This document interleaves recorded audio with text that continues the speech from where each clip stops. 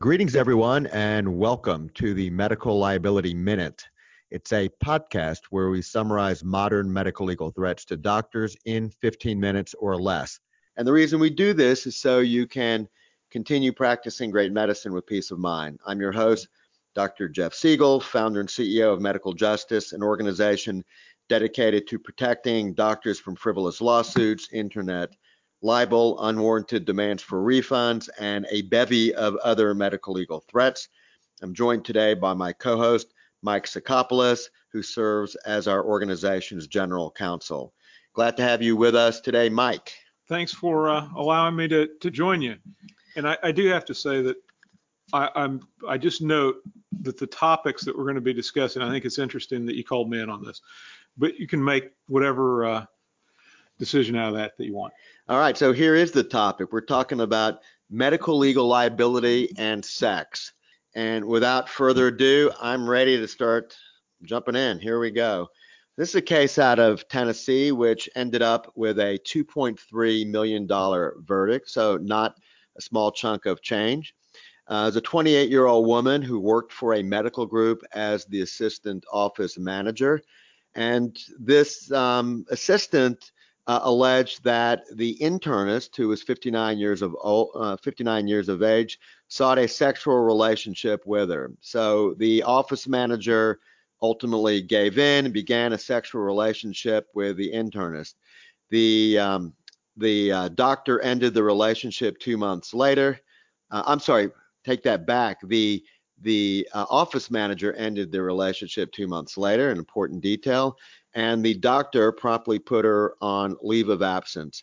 And there was some proof that he would only let her return to work if she would agree to continue or pick up where the relationship ended. So the office manager gave in for a month or so. She said she was a single mother and she feared losing her job, and that was the only way that she could support herself.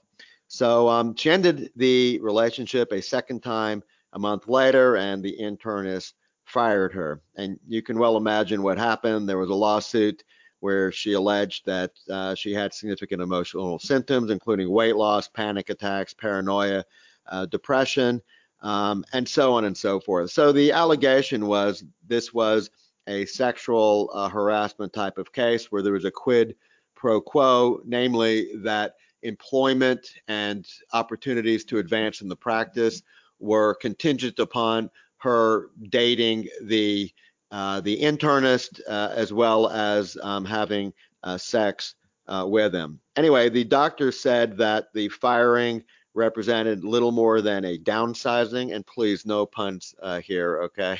All taking place in the volunteer state. The volunteer state, and there was no underlying retaliatory purpose. This is a case that lasted 3 days in court, and the jury rendered a $2.2 million in damages. So a pretty hefty number. The internist, it's either going to be the internist or the actual office filed for bankruptcy, and the plaintiff, in this case the office assistant, has challenged the ability to discharge the debt on the grounds that the internist's conduct was willful and malicious. The bankruptcy litigation is pending. Need I say more than what a mess? And both from the litigation and the personal standpoint, right? Just a total disaster. Yeah, so let's start with the obvious.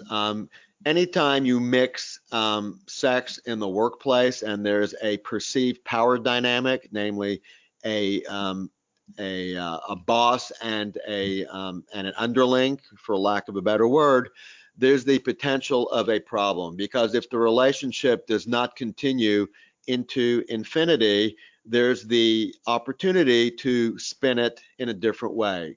The way one would spin it is saying, hey, look, I never wanted to have sex. I felt compelled to have sex. It wasn't voluntary. I needed it to keep my job, or I needed it to advance in the business, or I needed it to avoid being fired. I mean, the list goes on and on.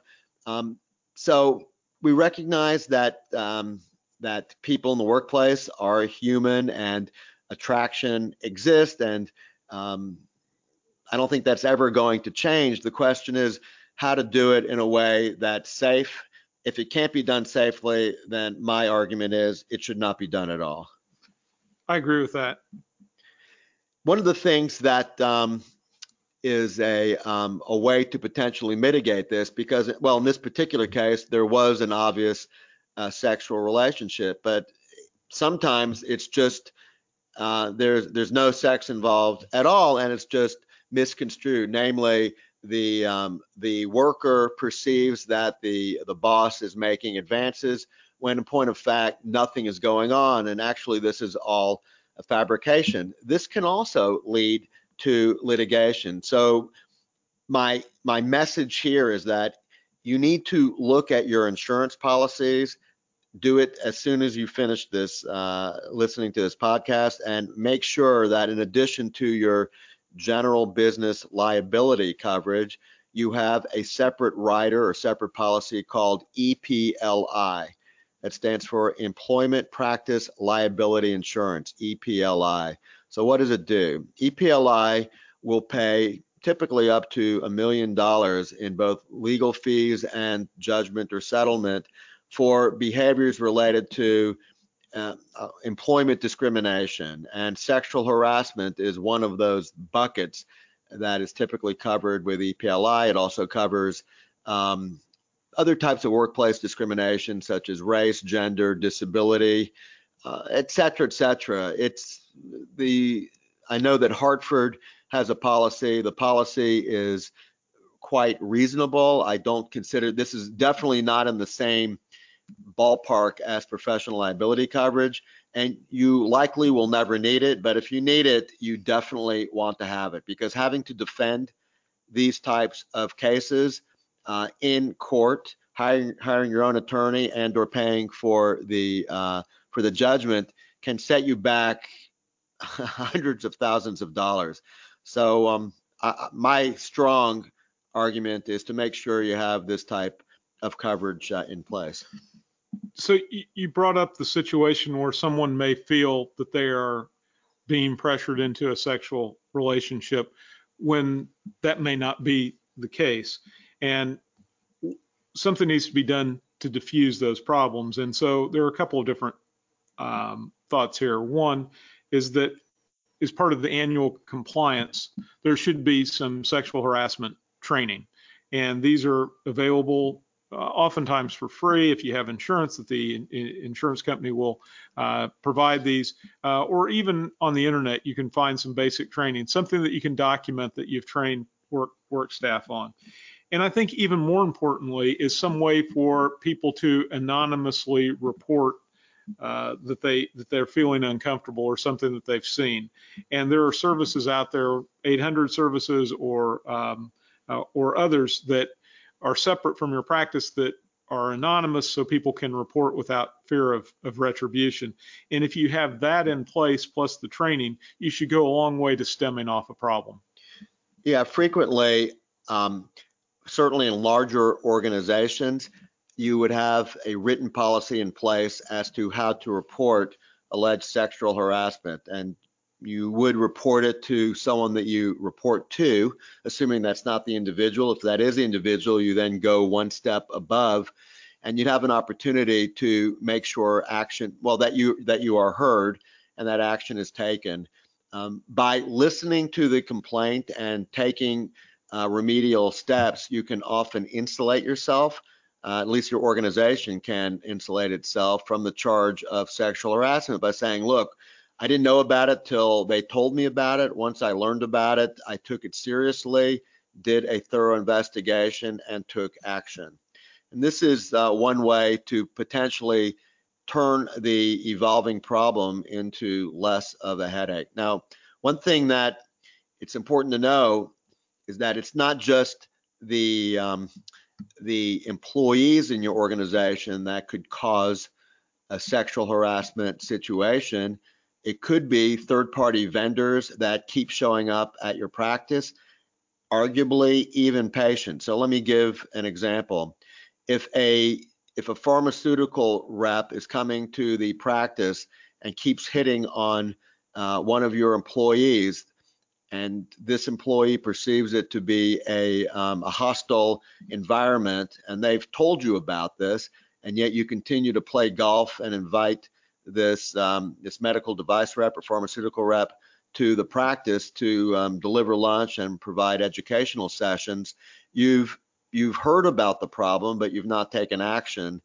And conceivably, you could be on the receiving end of a sexual harassment lawsuit, even though this rep is not your employee. You don't control their activity, but what you do control is their ability to gain access to this employee and make them feel as if they're in a hostile environment. Not dissimilar with a patient. If you have, and it's typically the males that are doing the harassing, but not all the time. But it could be a male patient that makes an employee in your practice feel uncomfortable, always with the sexual innuendo, typically unwelcome, and they keep ramping up or upping their game, or they'll go ahead and they'll touch the employee inappropriately and shrug it off. If the employee has brought this to your attention and that patient is still coming back to your practice, you will need a delicate way to manage this. Patient abandonment is a challenge always, but there are ways to do it, and particularly if they're not in the middle of a treatment plan and they can't change their behavior, then they need to change who their doctor is. You want to comment on that, Mike? I agree, and I've certainly seen cases. I'm thinking now not of patients, but of referral sources where someone who is referring patients to the practice acts inappropriately to some staff member, and the powers that be say, yeah, I know, I'm sorry, that guy's creepy, he's harmless, don't worry about it, just keep him happy. And that is a recipe for a lawsuit, right? That you're knowingly subjecting your staff to ongoing sexual harassment. You've got problems. So the take-home messages from this particular case, this real case from Tennessee, is be careful about starting any type of relationship where it can be perceived there's a superior, inferior power play, power dynamic, and the person on the receiving end believes that there's a quid pro quo, meaning to keep their job or to advance, they need to have sex with their boss or their supervisor. I would just say don't do it. It's more often than not it turns into a problem. If you really must do that, then I would say it would be ideal if one or the other party stops being an employee for that find practice. Find the person a new job before you commence that kind of behavior. Exactly, and make sure everybody's on the same page. Yep. And then the second take-home point is take a look at your insurance coverage. If you don't have employment practice liability insurance, EPLI, call your broker, get it on your books as quickly as possible. These things often rear their heads without any warning.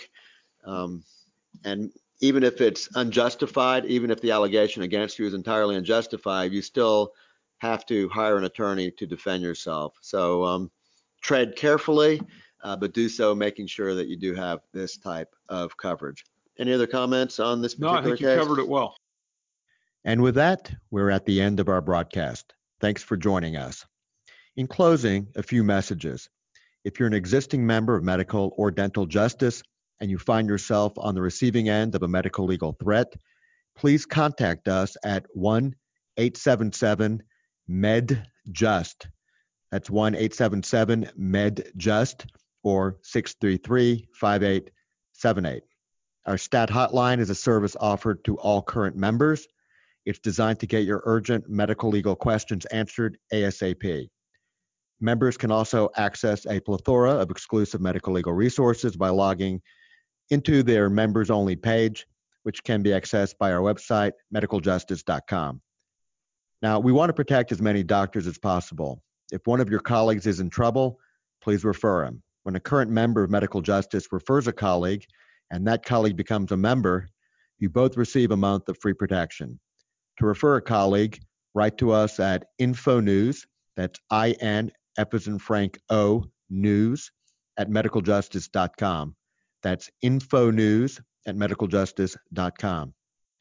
Now, if you're not an existing member of Medical or Dental Justice, but want to bulletproof your practice from medical legal threats, our admin, Wendy Cates, is your best resource for information about our protection plans, implementation best practices, and pricing models. Wendy can be reached directly at 336-358-5587. We offer discounts for large groups and protect doctors of all specialties in all states. Now, before we close, one last request. If you enjoyed this episode, please write a review on your preferred podcast provider and share our podcast with your colleagues. Reviews help maintain our podcast visibility, which in turn helps us reach a broader audience. This helps us protect more doctors. Thank you for joining us this week. We hope you'll join us on the next episode of the Medical Liability Minute.